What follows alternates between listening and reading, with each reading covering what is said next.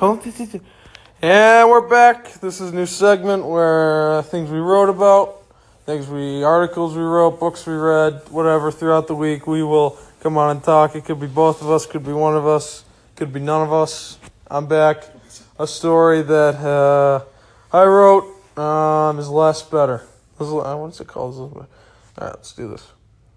A country that has the 7th highest rated crime in the world.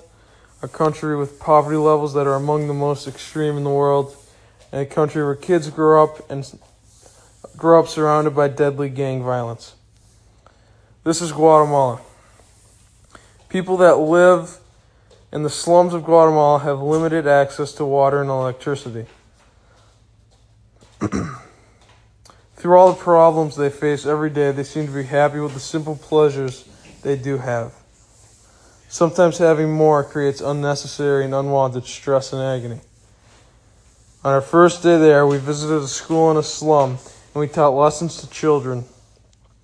This school is the only thing these kids have to look forward to. They come to the school to learn the essentials of life. At lunch on the first day, we went and did home visits around the town. We went into one home where a child was laying on a bed which took up the majority of his one-room house. We spoke to him, and he told us that less than 2 weeks earlier he had been shot in the leg by a gang.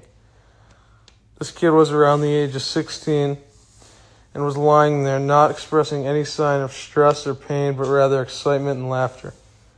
He had minimal medical attention, and the bullet was still in his leg. His house was one room with maybe 2 beds and a small kitchen.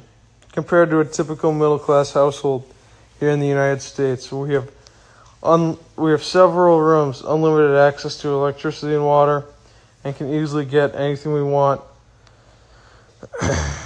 Many people in the United States would not be able to live and function in a house like this, for we crave the cultural comforts of Western civilization. Maybe living with less and working with what you have is better. Dave Bruno, an author, states, "Stuff is not passive. Stuff wants your time, attention, allegiance. But you know as well as I do, life is more important than the things we accumulate." Thank you. And that is just a little intro of an article that I wrote. We will come on. Sometimes we'll read the full article. Sometimes we will discuss books that the both of us read. Sometimes maybe we'll have a guest interviewer. Currently I'm reading Charles Krauthamer, Things That Matter. I say I'm reading it, but really I've only read about 2 pages of it. I really like him. He was a Fox News anchor. It's a very intelligent book.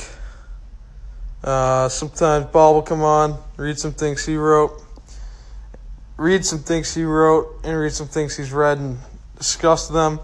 And then, of course, this will be aside from our Friday rundown. Hope you enjoyed that little intro into my article.